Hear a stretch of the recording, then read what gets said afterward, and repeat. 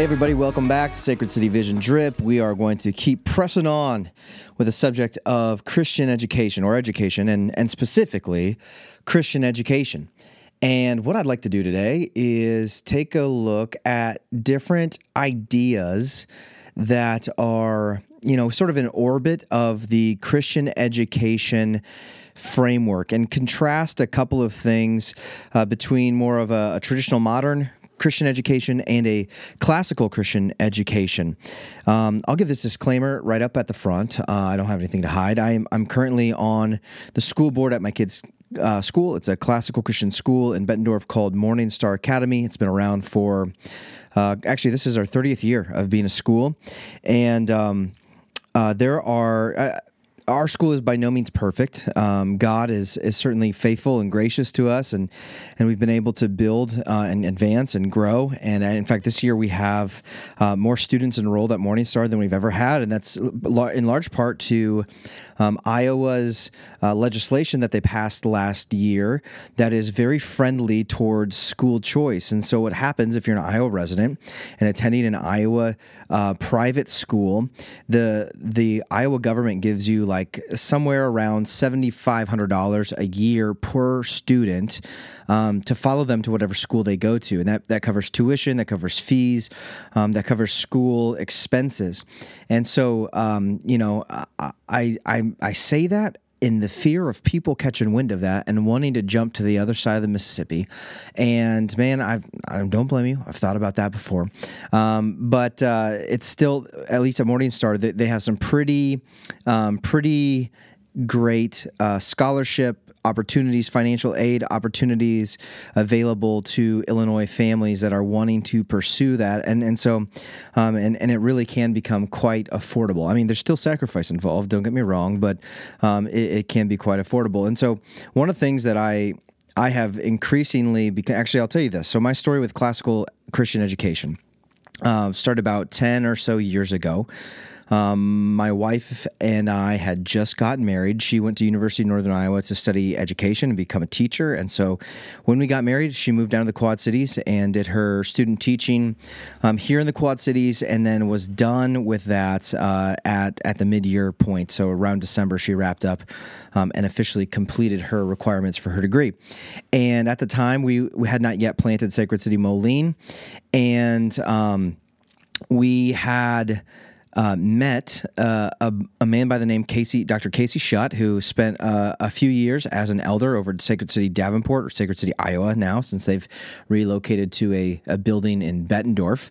And he introduced us to classical Christian education. He was the headmaster at Morning Star Academy, and he was in need of teachers at the midway point. And so Becca, we decided that she was going to take the job in an environment that was a new experience, new philosophy of education, new pedagogical approach to education. But it was by far a very positive experience for us both. And actually, I did a bit of a stint as a long-term substitute teacher there for PE. So, I made the kids do a bunch of like CrossFit workouts. We played dodgeball. It was pretty good fun. But anyway, we were first introduced to classical education there. And from the perspective of my wife, I remember telling me that the classical Christian education model was a night and day difference than what she studied at University of Northern Iowa. And I think we both went to University of Northern Iowa, and one of the things that UNI is known for is being a school that cranks out a lot of educators. It's probably one of their strongest programs that they have. A lot of people come to UNI to become teachers.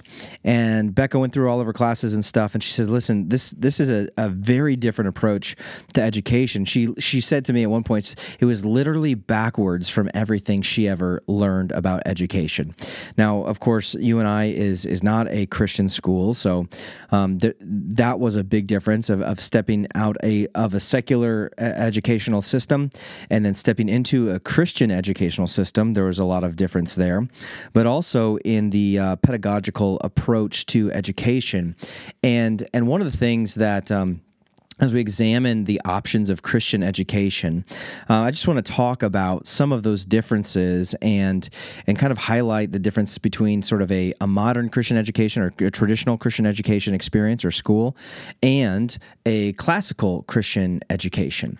And I think it starts out by first talking about the trivium. And I've talked about this in one of the previous episodes, but Dorothy Sayers wrote a article or an essay that she delivered at one point called "The Lost Tools of Learning," and that's a short read. I would recommend you reading it. It's a pretty fascinating thing. But she was at that time she was casting out this kind of a vision for reclaiming the way that education used to be done, and going back to the Greek philosophers and some of the great minds that have helped develop and build Western society, and going back to the way that they would educate and focusing on the subjects that they focused on. And so, obviously, you're probably familiar with the typical elementary school, middle school, high school breakdown, and that's usually based on grades and ages and stuff. And there's something that sort of reflects that mentality in the classical Christian education, where they don't necessarily call it an elementary school, but a lot of times they call it upper and lower school. They use a little bit different language to sort of differentiate, but they also abide by the trivium. The trivium is broken down into 3 stages. You have the grammar school, which is, from an age perspective, is the equivalent of elementary school. You have the logic stage of learning, which is 5th, 6th, 7th, even into 8th grade. You start to have the development of logic, and then the rhetoric school is for those upper grades of 9th to 12th grade. And what the approach is in the classical Christian setting, in tackling this, thinking about grammar, logic, rhetoric, you're thinking about these building blocks of education. And so one of the things that I think is really appealing about classical Christian education is the fact that when considering God's design for human development, for a child's development, these things are brought into account and utilized. Actually, these things are maximized in a classical Christian setting. So, for example, one of the things that in a traditional or a modern Christian school setting, they would follow a lot of what goes on in the sort of the public school and sort of what they're doing and the pedagogy of learning. And so they'll try to lump things together. So they'll teach the facts, they'll teach why, and then try to give a defense for why that happens. And I think all of those things are important stages in the development of a child and the education of a child. And where the modern education system tries to do that all at once, the classical approach to education does these sort of in sections. So the grammar school, she calls it the Polparrot stage, where kids are their brains absorb so much information, just vast amounts of information. This is why your kids can recall what you said to them 3 weeks before. Your mom, you said I could have a candy bar if I did this, and then they did that 3 weeks later, and finally they're making their claim for the candy bar, right? So that kind of stuff sticks with them. They have this ability to memorize a lot, and same goes for songs and lyrics, poetry, facts in general. They just have this ability. They're like sponges where they absorb a lot of information. And so the grammar stage leans into that and heavily just presses a bunch of facts into the brains of the kids. So there's a lot of focus on memorization, whether that's in catechism, whether that's math facts, whether that is history facts. In fact, one of the things that classical education does is uses song to help kids memorize. And so catechism is set to song.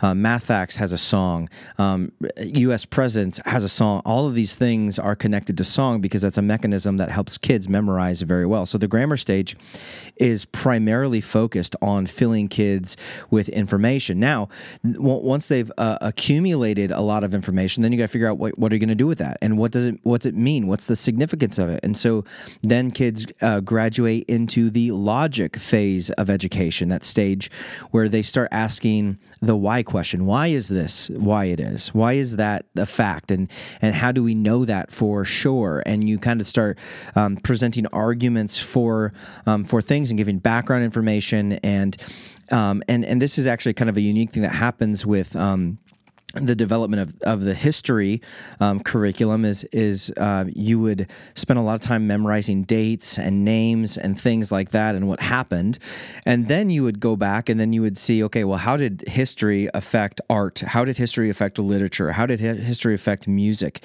How did history affect politics and civil government and things like that nature? And you start to see the implications and how those facts actually are set within a historical context, and those things start to make sense as they're viewed together. So it goes from this individualistic idea of here are the facts, now here's the significance of the facts in the logic stage, and then in the rhetoric stage, you move into the ability, developing communication skills, specifically the ability to communicate in a winsome and persuasive way.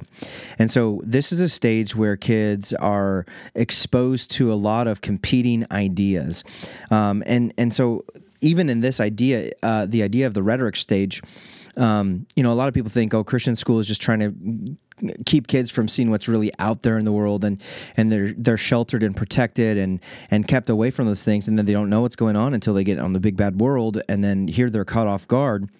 Well, the rhetoric stage actually does a lot to interact with other worldviews, other ideologies that have circulated throughout history, and with a framework allows them to interact with them, and then to offer critiques, and then to be able to reason, to use logic, and then to communicate in a persuasive manner, so that they can basically argue well. And I think that is something that, I know everybody arguing is a bad thing. And I don't think it is. I think the ability, now arguing in sort of a hostile way is probably not a good thing. It's probably not good for your soul. I just imagine people who are sitting behind their screens all day and just, getting into these internet brawls. That's not necessarily what this is. It's not equipping you for that. It's equipping you for real life stuff. So how do you go to a boardroom and present the best ideas? And really, I do think classical education and I think overall education in general and how we should view things as Christians is that we should want the best ideas to win.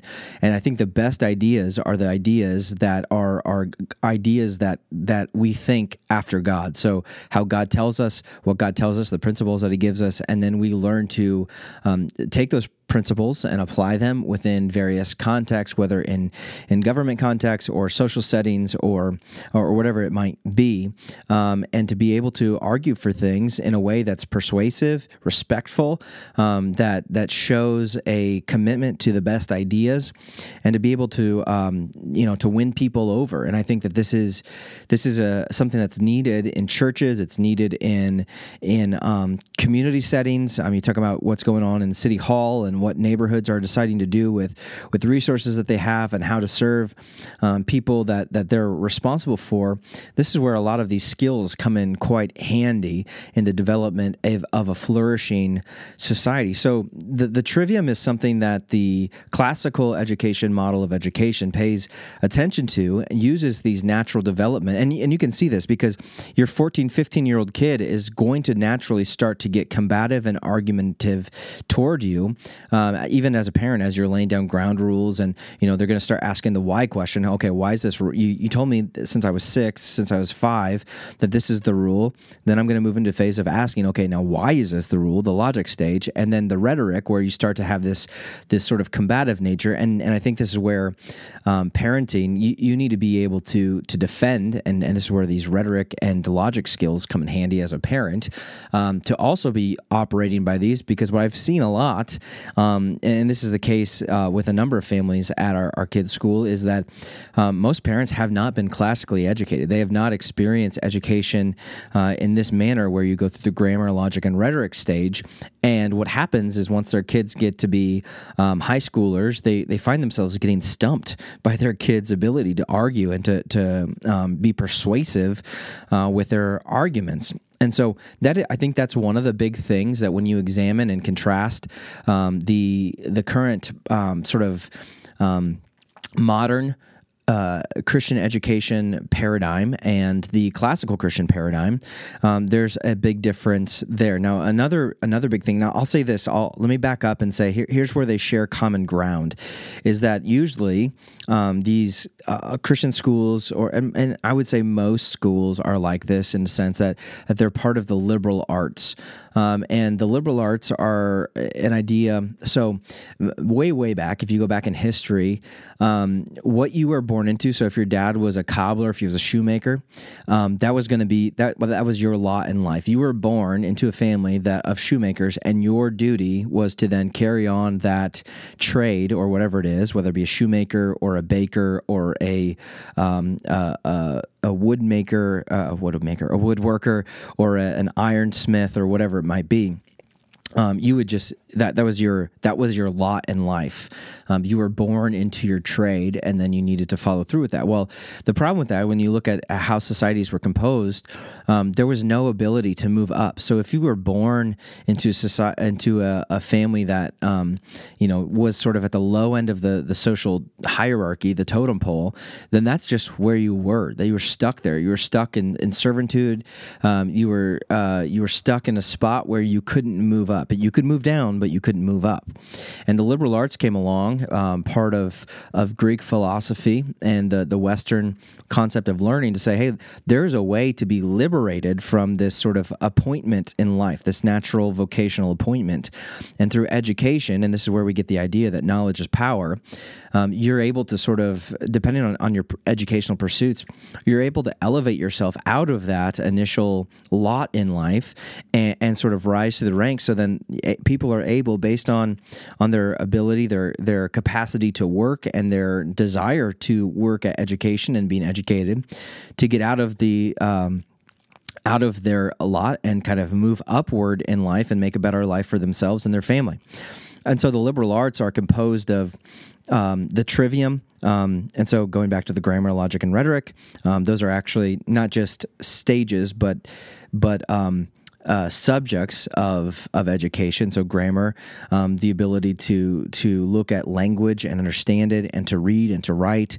Logic would be the ability to make sense of things, and you get into some sort of like scientific reasoning and things like that that are sort of downstream of the logic. And rhetoric, the ability to argue persuasively and to have communication skills, which is very important. And then you get into like geometry, math, music, and then there's the quadrivium, which includes astronomy. And I would say that Christian education as another subject, that of theology, which is referred to as the crown jewel of all the subjects, because theology is the study of God. And so you're going to have Christian schools that, in addition to having the typical liberal arts education and some of that curriculum, theology is going to be a centerpiece of that. So you have the big umbrella of these schools sort of being in the vein of liberal arts. And so even a lot of our state schools operate by this. There's some of that still. If you go to, so when I went to UNI, I had to take humanities classes. I had to be kind of versed in a bunch of different subjects. I couldn't just specialize in one thing like you would maybe at like a trade school, or if you were going to go become a lawyer and do like pre-law and then go get a law degree. And so this is sort of meant to kind of provide a well-rounded education. And then the further you got in your education, the more specific you would get with your studies, whether that would be, choosing a trade or going down the route of like engineering of some sort. And so that is a feature of the Western education that's still very much at large is at play. But classical education sort of leans into that to a deeper degree, and especially with Christian education, adding the subject of theology.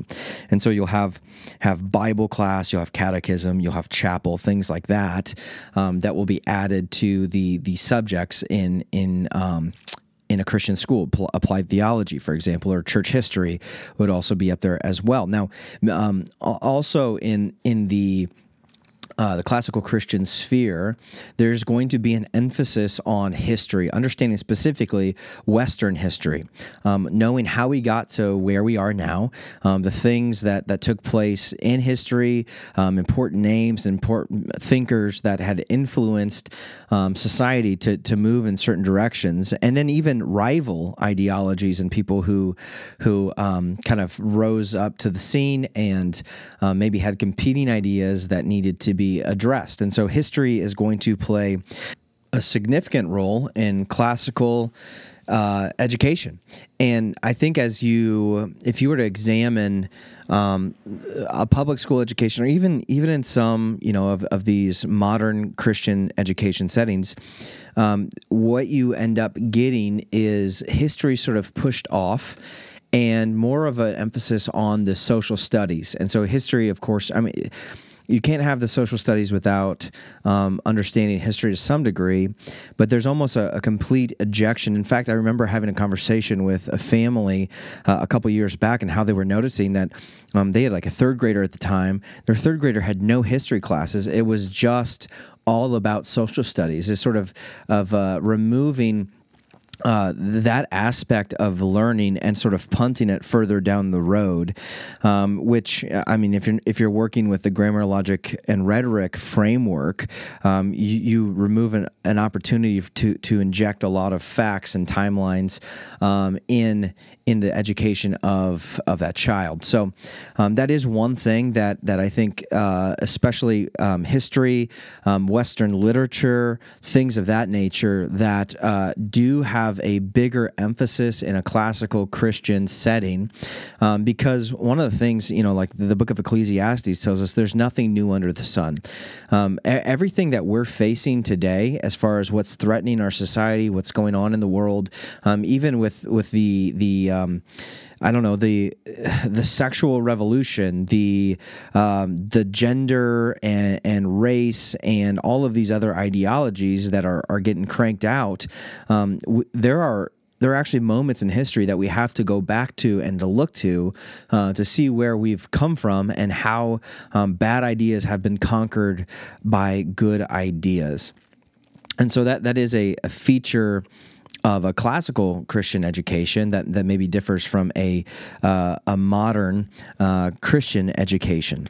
And with that, I would say, and I think I touched a little bit about this on the last episode, but I think it's also worth mentioning again, is that with classical Christian education, there is an emphasis on a biblical worldview.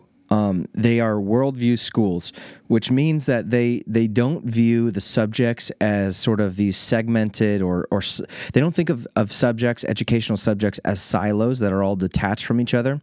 Rather, in the classical education, everything's connected. Everything is shared, and this is something that comes up from my kids' history classes to spelling to literature. They start weaving things in and out and say, okay, this time period gave us this. And so in science, hey, we're studying the history of Sir Isaac Newton, and that season in the Western development where scientific discovery was taking big leaps and bounds.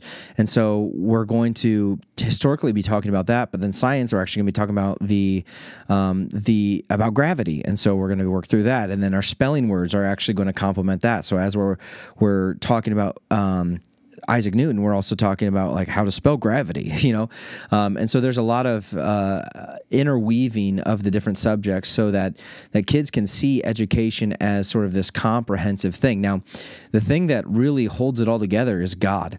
In fact, if you go to Colossians 1, we're told that Jesus is the one all things were created by, all things were created for. He's the one that's holding all things together. And so having this biblical framework to understand that everything makes sense in light of the Bible, in light of God's Word, so that way Bible class isn't just one of the silos in the educational arsenal of subjects. What it is, it sort of permeates everything. Therefore, the way that we talk about classroom behavior and virtue and morality gets woven through all aspects of learning.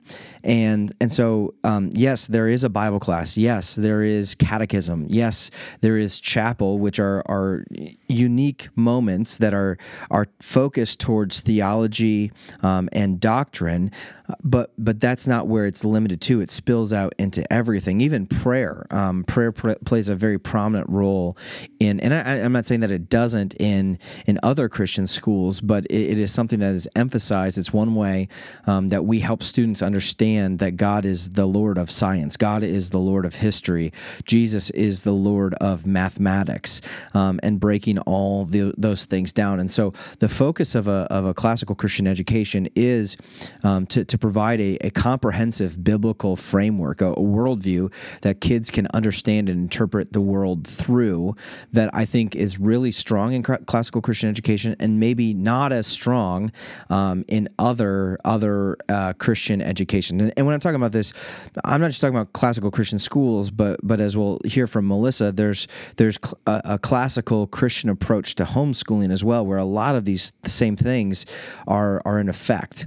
And so you run into Christian schools that maybe have a Bible class, but not necessarily focused on a biblical worldview, whereas classical Christian education is focused on developing that framework, that biblical worldview for kids to possess and to operate by throughout their whole life.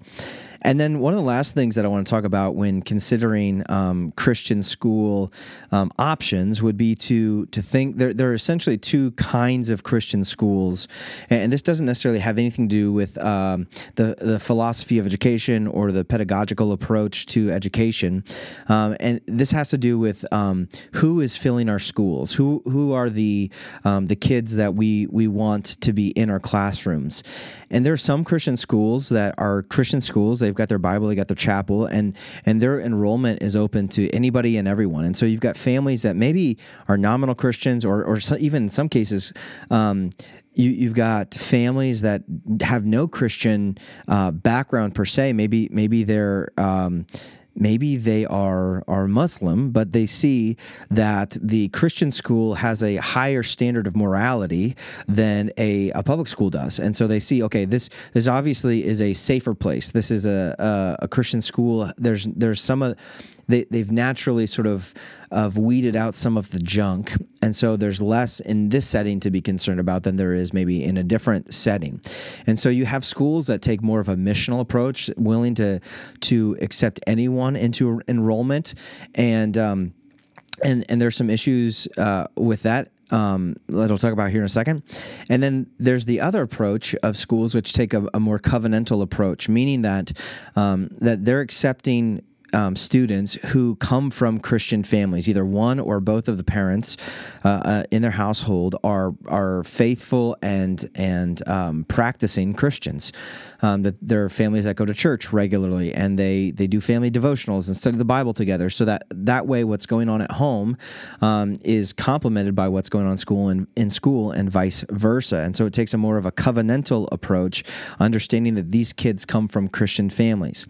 Now, with one of the challenges, so there's the upside of the missional school model is like, hey, we want to have the opportunity. We view this as a mission field to bring people in, and we're not going to apologize about our beliefs and our doctrine and the things that we do. Like, people have to, when they come to school here, they know that that's what we're going to do.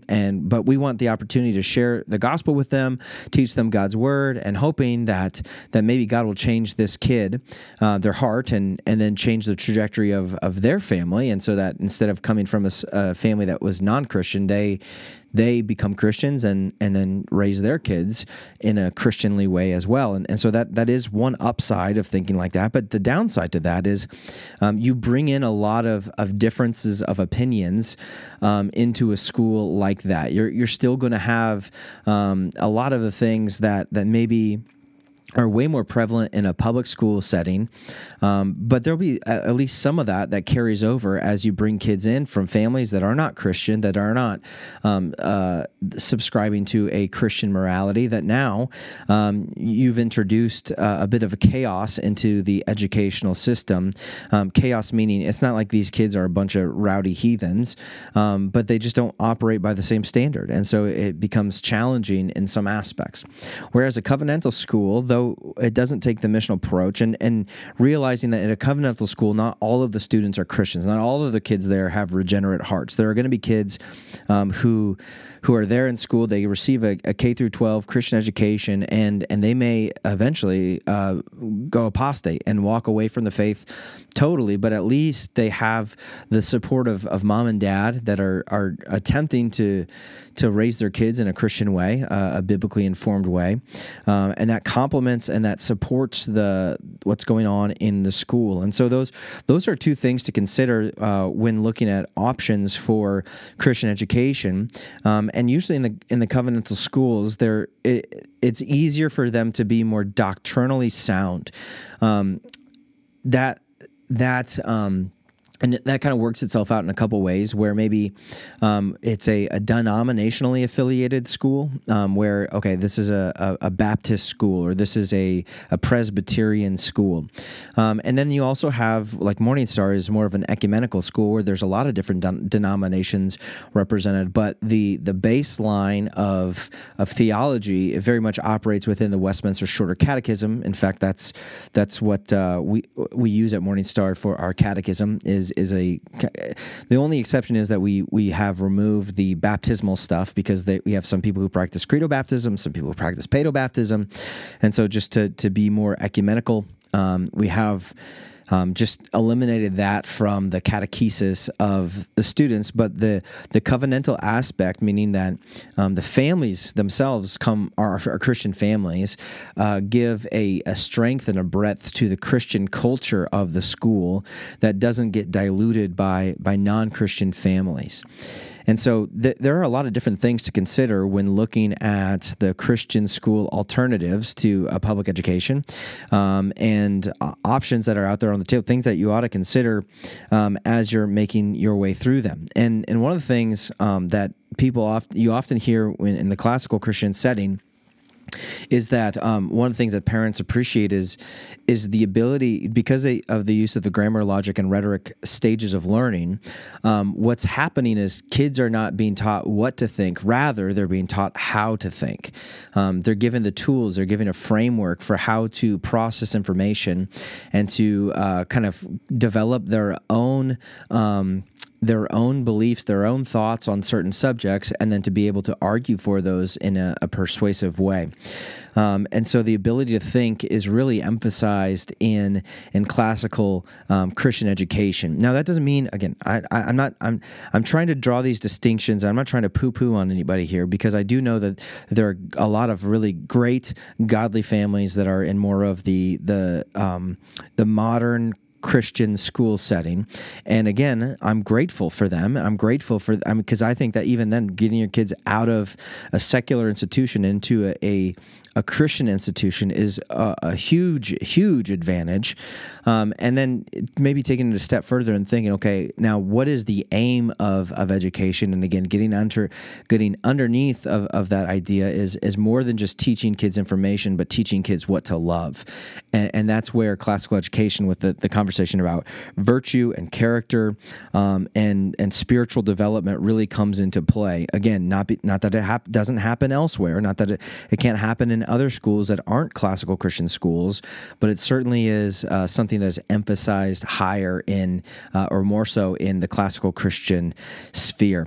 There's a lot of information out there on the internet, and in fact, the classical Christian movement has sort of gone through it's gotten reinvigorated. So for a while in the West, it was lost, and that's why you have Dorothy Sayers' article, "The Lost Tools of Learning," because we had moved away from that in the West, this style of education, and so there's a lot of articles. You could go to the Association of Classical Christian Education, or classical Christian schools rather, and look at their website and see there's stuff on YouTube videos that kind of break down even further the differences between a classical Christian education and just your run-of-the-mill Christian education. And I think when we think about what we want to do at Sacred City to make disciples, plant churches, and renew the city, the classical Christian education is very much aligned with that. I think it has a high regard for historic Orthodox Christianity. It's not busy trying to keep up with the fads. In fact, Christian education, the classical Christian education, is running back to what works. In fact, almost every single one of our founding fathers were educated in a classical setting that was heavily influenced by Christianity. So whether or not it's actually a classical Christian school, the philosophy of education that they were a product of was very much a classical Christian education. And I think that now having like one of the greatest products of Western thought and Western education, having the United States, is a great achievement of men and women who thought through things and understood their place in history and understood what things were moving toward, and how to lean into education in a way that contributes to the flourishing of the people. And I think that's what we're after. And we talk about making disciples and renewing our city. I think that's a big piece of understanding our place in time, understanding what's happened before us, and being able to take steps forward to advance and to develop further the things that we have inherited. And so anyway, I'm going to wrap it up there. There's certainly a lot more to say. And again, I care a lot about classical Christian education.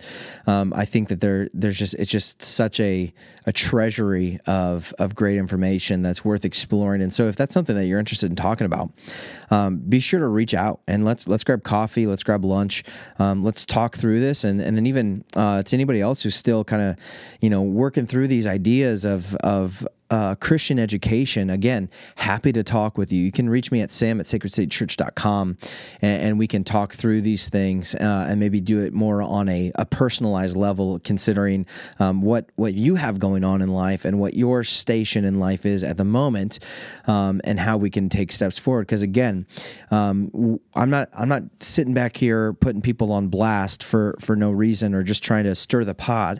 I'm trying to shepherd and pastor people in the way that I'm convinced is most profitable for what God is calling His people to be and to do in the world.